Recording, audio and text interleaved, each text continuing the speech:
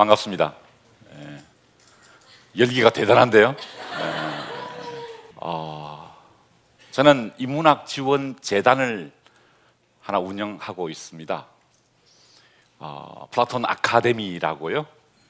우리 사회에 인문학을 심화시키고 확산시키기 위해서 플라톤 아카데미라는 재단이 운영되고 있는데, 그런 생각을 해봅니다. 도대체 인문학이 뭐길래 많은 분들이 이렇게 인문학에 대해서 관심을 가지실까? 오늘 서울 인문포럼에 이렇게 많이 자리를 해주신 여러분들을 뵈면서 도대체 인문학이 뭘까? 이런 생각을 늘 하게 됩니다.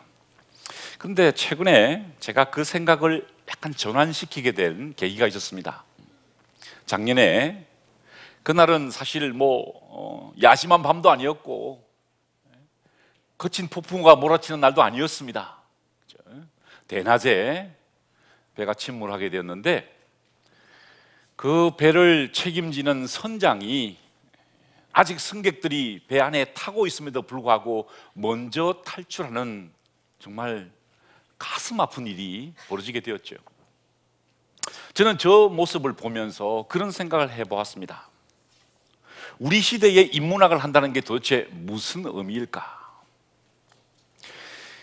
이 참혹한 현실, 어린아이들이 배에 갇혀서 죽어가는 그 참혹한 현실 가운데서 제가 인문학을 한다는 것이 도대체 무슨 의미일까라고 생각하면서 우리 시대를 한번 돌아보았습니다. 저는 우리 시대를 아포리아 시대라 규정합니다. 아포리아는요, 그리스에서 나온 개념인데요, 아시다시피 그리스에는 섬이 많죠, 그죠? 그래서 배를 타고 이동을 많이 합니다. 그런데 배가 좌초되어서 어떻게 할 수 없는 상태에 접어들었을 때를 우리는 아포리아라 부릅니다. 길 없음, 해결책 없음, 이런 뜻입니다. 지금 대한민국은 아포리아 시대에 진입한 것이 아닌가, 이런 생각을 하게 되었습니다. 그래서 제가 그런 고민을 하게 되었어요. 도대체 인문학이 이 시대에 어떤 의미를 줄 수 있을까, 늘 고민을 하게 되는데, 오늘 그 말씀을 잠시 드리려고 해요. 저는 이렇게 생각합니다. 인문학은요, 여러분들께 어떻게 효율적으로 노를 빨리 저어서 항구에 도달하는가를 가르치는 학문이 아니라는 것입니다. 어떻게 효율적으로 노를 빨리빨리 져서 고개를 숙이고 열심히 노를 져서 목표에 도달하느냐를 가르치는 것이 인문학이 아니라는 것이죠. 오히려 인문학은 여러분들께 노를 내려놓아라고 이야기합니다. 잠시 노를 내려놓고 밤하늘의 별을 보자는 것입니다. 노를 젓는 것이 아니라 노를 내려놓고 밤하늘의 별을 보면서 북두칠성이 어디 있는지, 북쪽은 어디고 남쪽은 어디며 내 인생의 좌표는 어디에 있는지, 나는 누구인지, 나는 지금 어디를 향해 가고 있는지에 대해서 성찰하는 것이 인문학이다, 이런 생각을 해보게 됩니다. 그리고 특별히 이 아포리아 시대의 인문학은 리더에 대한 재성찰을 해야 되겠다는 생각을 하게 되었습니다. 저는 사실 리더나 리더십에 대해서 관심도 없고 잘 아는 분야도 아닙니다. 그렇죠? 리더십은 주로 경영학에서 조직 행동론에서 연구되는 학문입니다. 그 연구 분야가 따로 정해져 있어요. 그런데 제가 이 아포리아 시대를 지나가면서 도대체 인문학은 그 리더십에 대해서 무슨 이야기를 할까, 어떤 문제 제기를 해야 될까에 대해서 생각을 하다가 제가 여러분께 그 한 장르를 소개하고자 합니다. 군주의 거울이라는 장르입니다. 군주의 거울이라는 장르는요, 이미 서양에서 인문학적 리더십의 교재로서 널리 활용되어 왔습니다. 기원 후 8세기에 카롤린고 왕조 시대에 이제 유럽이 분화되면서요, 리더십의 필요성이 제기되었습니다. 그 이전에는 교황청 중심의 리더십 체계였다가 이제 독립국가가 나오기 시작하면서 봉건제가 형성되면서 이제 어떻게 하면은 자기 나라, 자기 조직, 자기 봉건 조직의 리더를 양육할 것인가에 대해서 관심을 가지게 되었고, 하필이면 또 그때 그리스 고전이 많이 발견되고 또 필사되면서요, 카롤린고 르네상스 시대에 이 리더십에 대한 인문학적 교재가 발굴이 되었습니다. 그것을 간단하게 설명하면 이 사진이 그것을 잘 보여줄 것입니다. 오바마 대통령이 지금 자신의 모습을 거울을 통해 보고 있습니다. 리더는 반드시 거울을 보아야 합니다. 군주는 반드시 거울을 보아야죠. 그런데 자세히 보시면 그 오바마 대통령이 뒤에 누가 서 있습니까? 마틴 루터 킹 주니어 목사님이 서 계시죠. 저분을 보면서, 자기보다 앞서가셨던 저분을 바라보면서 자신의 위치를 점검하고 방향을 설정하고 나는 누구인지, 리더로서 어떻게 살아야 되는지, 어떻게 인생을 모범적으로 살아야 되는지에 대해서 늘 고민하게 됩니다. 경영자도 이런 거울을 보는 행동을 하신 분이 있었죠. 바로 유명한 스티브 잡스입니다. 이분께서 자서전에 보면은요, 저는 아니죠, 이게 스탠포드 대학의 연설문이었죠. 33년간 매일 아침에 거울을 보았다라고 이야기를 하고 있습니다. 그래서 제가 오늘 여러분들께 그 군주의 거울의 장르를 소개해 드리려고 왔습니다. 아포리아 시대에 여러분이 인문학을 하신다 그러면은 앞으로 여러분들이 대한민국을, 여기 보내 젊은 분들이 굉장히 많이 오셨는데요, 대한민국을 이끌어갈 리더로서 어떤 책을 읽어야 될까에 대해서 제가 말씀드리고자 합니다. 자, 이 아포리아 시대는요, 인류 역사와 함께 해왔습니다. 어느 나라에도 아포리아가 닥쳤는데, 특별히 이 군주의 거울이라는 장르가 탄생했던 그리스에 왜 그런 군주의 거울 장르의 책이 많이 만들어지게 되었냐면 아포리아가 닥쳤기 때문에 그렇습니다. 기원전 5세기에 그리스에 아포리아가 닥쳤죠. 페르시아 전쟁입니다. 520만 명의 페르시아 군대가 크세노폰의 지휘를 받으면서 행진해 왔을 때, 여러분, 그들이 행진하면은요 지축이 흔들렸고 그들이 물을 마시면은 강물이 말랐다라고 기록되어 있습니다. 당시 아테네 인구 30만 명이었습니다. 30만 명의 인구가 520만 명의 적과 마주쳤을 때 아포리아를 경험하게 되었죠. 그때 쓰여진 책이 바로 헤로도토스의 역사란 책입니다. 여러분께 강추해드리는 책입니다. 두 번째 책은요, 두 번째 군주의 거울은 펠로폰네소스 전쟁사라는 책인데, 이 책은요 투키디데스가 쓴 책인데, 어떤 아포리아 상태에 쓰여진 책이냐? 바로 펠로폰네소스 전쟁 때문에 촉발되었던 그리스의 위기를, 그 위기를 극복했던 리더들의 모습들을 이야기하고 있는 것입니다. 마지막 세 번째는 플라톤의 국가라는 책입니다. 이렇게 꼭 추천해드리는 책인데, 제가 오늘 소개는 해드리지 않습니다. 하지만 꼭 추천해드리면서 왜 이 플라톤이 국가라는 책을 썼느냐? 바로 자기 스승 소크라테스가 399년, 기원전 399년에 독배를 들고 죽음을 맞이했을 때 플라톤도 역시 끔찍한 아포리아를 경험하게 되었죠. 그래서 제가 오늘 여러분들께 먼저 이 세 권의 책을 소개해드립니다. 헤로도토스의 역사, 투키디데스의 펠로폰네소스 전쟁사, 그리고 마지막으로 플라톤의 국가입니다. 자, 이 세 권의 책은 여러분께 추천을 해드리고, 마지막 네 번째, 여러분이 읽어보지 않으셨을 책, 아주 생소한 책을 한 권 소개해드리고자 합니다. 크세노폰이 쓴 키루스의 교육이라는 책입니다. 군주의 거울로서 최고로 치는 책입니다. 기원전에 크세노폰의 군주의 거울이 있었다 그러면 기원 후에는 그 유명한 마키아벨리의 군주론이 있었죠. 그 이 두 권의 책이 기원전과 기원 후를 대표하는 최고의 군주의 거울인데요, 여러분, 이 유명한 피터 드러커라는 경영의 구루께서 하신 말씀이 있습니다. 리더십에 대한 최초이자 최고의 책은 크세노폰이 쓴 키루스의 교육이라는 것입니다. 야, 도대체 어떤 내용이길래 이렇게 놀라운 리더십에 대한 지혜를 담고 있을까? 어떻게 그 그리스가 당면했던 아포리아를 극복할 수 있는 어떤 놀라운 통찰력이 숨어 있을까? 여러분, 놀라지 마십시오. 크세노폰은요 소크라테스의 제자였습니다. 우리는 다들 이렇게 알고 있죠. 소크라테스 제자 하면은 플라톤 이렇게 생각합니다. 알키아베디스 뭐 이렇게 생각합니다. 그런데 보시는 것처럼 크세노폰도 소크라테스의 제자였다는 것입니다. 소크라테스를 동경하였고 그의 충실한 모방자가 되려고 노력했다. 자, 바로 플라톤만 있는 것이 아니라 소크라테스 제자가 크세노폰이 있다는 것입니다. 아주 흥미로운 기록이 있습니다. 크세노폰과 플라톤은 서로 호의적이지 않았다. 사실 두 사람은 경쟁 관계였다는 것입니다. 플라톤은 국가를 썼는데 크세노폰은 키루스의 교육을 썼다는 것입니다. 야, 여러분 이거 참 놀라운 이야기 아닙니까? 크세노폰은 플라톤을 반박하기 위해 책을 썼다는 것입니다. 다들 우리 그리스 하면은 뭐 플라톤, 아리스토텔레스 이렇게 알죠. 소크라테스, 플라톤 이렇게 아는데 여기에 굉장히 중요한 인사이트가 있다는 겁니다. 크세노폰이라는 사람이 소크라테스의 제자로서 놀라운 아포리아 시대를 극복할 수 있는 리더십의 핵심 내용을 소개하고 있다는 것입니다. 뭐가 달랐느냐? 플라톤은요, 숙고하는 철학자니까 아주 숙고하는 삶을 살았어요. 비타 콘템플라티바. 그러나 크세노폰은요, 활동하는 사람이었습니다. 비타 악티바의 삶을 살았던 사람이죠. 자, 어떻게 소크라테스가 플라톤을 만나게 되었을까요? 크세노폰이 바로 이 거리를 걷고 있었습니다. 아테네의 아고라입니다.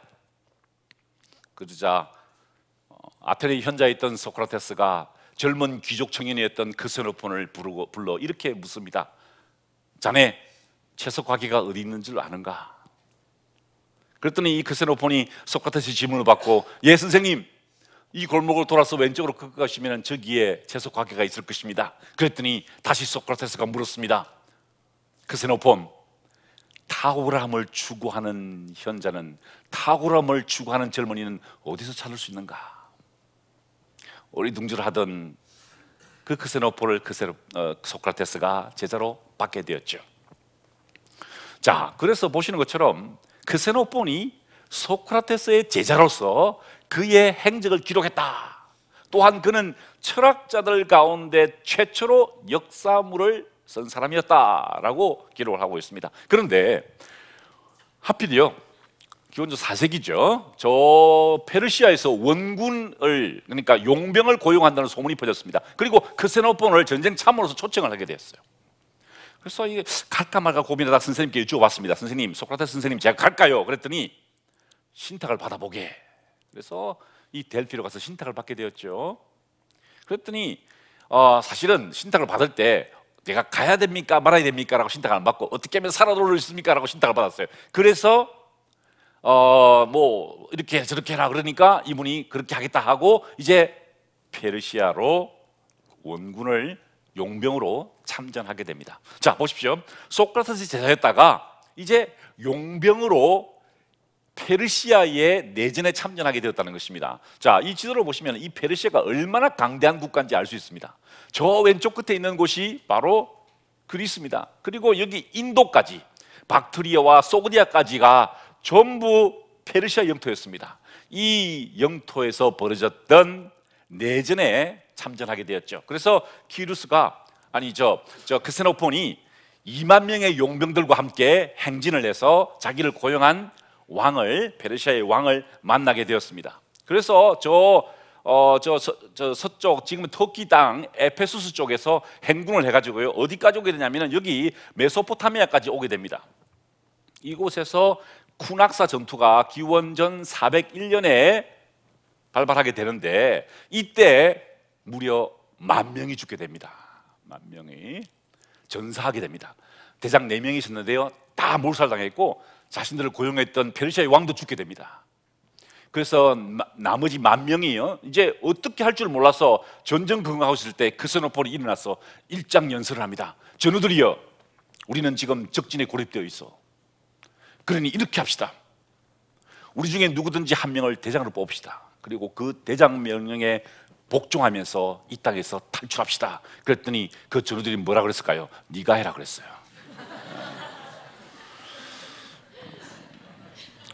회의 시간에 함부로 말하면 안 됩니다. 그러니까 회의를 하다가 갑자기 우쭐해가지고 뭘 이야기하면 그 책임을 지게 돼요. 그래서 말 조심해야 돼. 가만히 있어야 되는데 이 크세노폰이 쫙 이야기를 했더니 대장을 맡게 됐습니다. 그때부터 탈출을 시작한 겁니다. 자, 보십시오. 겨울이 닥쳤습니다.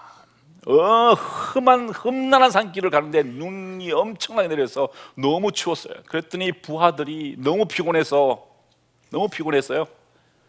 장화를, 비에 젖은 눈길에 젖은 장화를 벗지 않고 잠이 들었어요. 크세노폰이 그러지 말라고, 양 신발을 벗으라고, 안 그러면 동상 걸린다고 그렇게 외쳐도 너무 피곤했던 부하들이 그냥 땅바닥에 쓰러져 잠을 잤고, 그 다음날 아침에 일어나면은 군화를 벗으면은요 발가락이 떨어져 나갔어요. 군사들은 혹독한 추위 때문에 눈이 멀거나 동상에 걸려 발가락이 썩어 떨어져 나갔다. 그들은 길바닥에 주저앉아 더 이상 행군을 거부했다. 이 광경을 지켜보던 크세노폰은 뒤처지지 말라고 애걸복걸하고 적이 추격하고 있다고 겁도 줘보고 화도 내보았다. 그러나 그들은 더 이상 행군을 하지 않았다. 죽여달라고 애원했다는 것입니다. 이 참혹한 현실 가운데서 목숨을 내걸고 탈출을 시도했던 크세노폰이 바로 쓴 책이 키루스의 교육이라는 것입니다. 그러니 여러분, 이 책은요, 플라톤이 사색이 결과 책을 썼다 그러면은 이 크세노폰은 땀과 눈물과 피를 찍어서 쓴 책이 바로 키루스의 교육입니다. 자, 돌아왔어요. 그런데 적과 내통했던 혐의로 스파르타로 추방당하게 됩니다. 아테네에서 추방당하게 되었어요. 그래서 어디서 살게 되냐면은 바로 올림피아라는 곳에서 이제 살게 되었습니다. 스파르타의 원조로 받게 되어서 그쪽에서 은퇴를 해서 보시는 것처럼 글을 썼습니다. 유명한 글을 썼는데요, 이분이 글을 쓰고 있는데 하인이요 와서 아들 둘이 있었는데 전사했다는 소식을 전해줬어요. 전사자 명단에 아드님의 이름이 있다고 다 그랬더니 이 크세노폰이 뒤를 탁 돌아보더니 원래 인생이 그런 거라네 하고 탁 돌아서서 계속 글을 썼다 그래요. 저도 그럽니다. 이렇게 제가 글을 딱 쓰고 있는데 제 처가 우리 아들 성적표가 나왔다 그러면은 제가 딱 돌아보면서 원래 인생이 그런 거라네.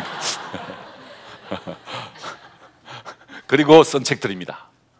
우리나라에 번역이 3권에 돼 있어요. 보세요. 키루스의 교육, 페르시아 원정기, 아나바시스라 그럽니다. 그리고 헬레니카라는 책입니다. 3권 다 아주 흥미로운 책인데 제가 오늘 여러분들께 첫 번째 책 키루스의 교육을 소개해 드리려고 해요. 핵심 내용만 한 2가지만 소개할 겁니다. 굉장히 긴 책인데요, 짧게 핵심만.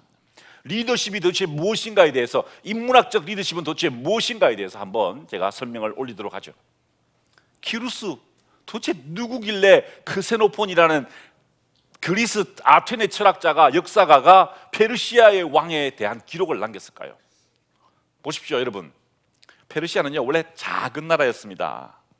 원래부터 큰 나라가 아니에요.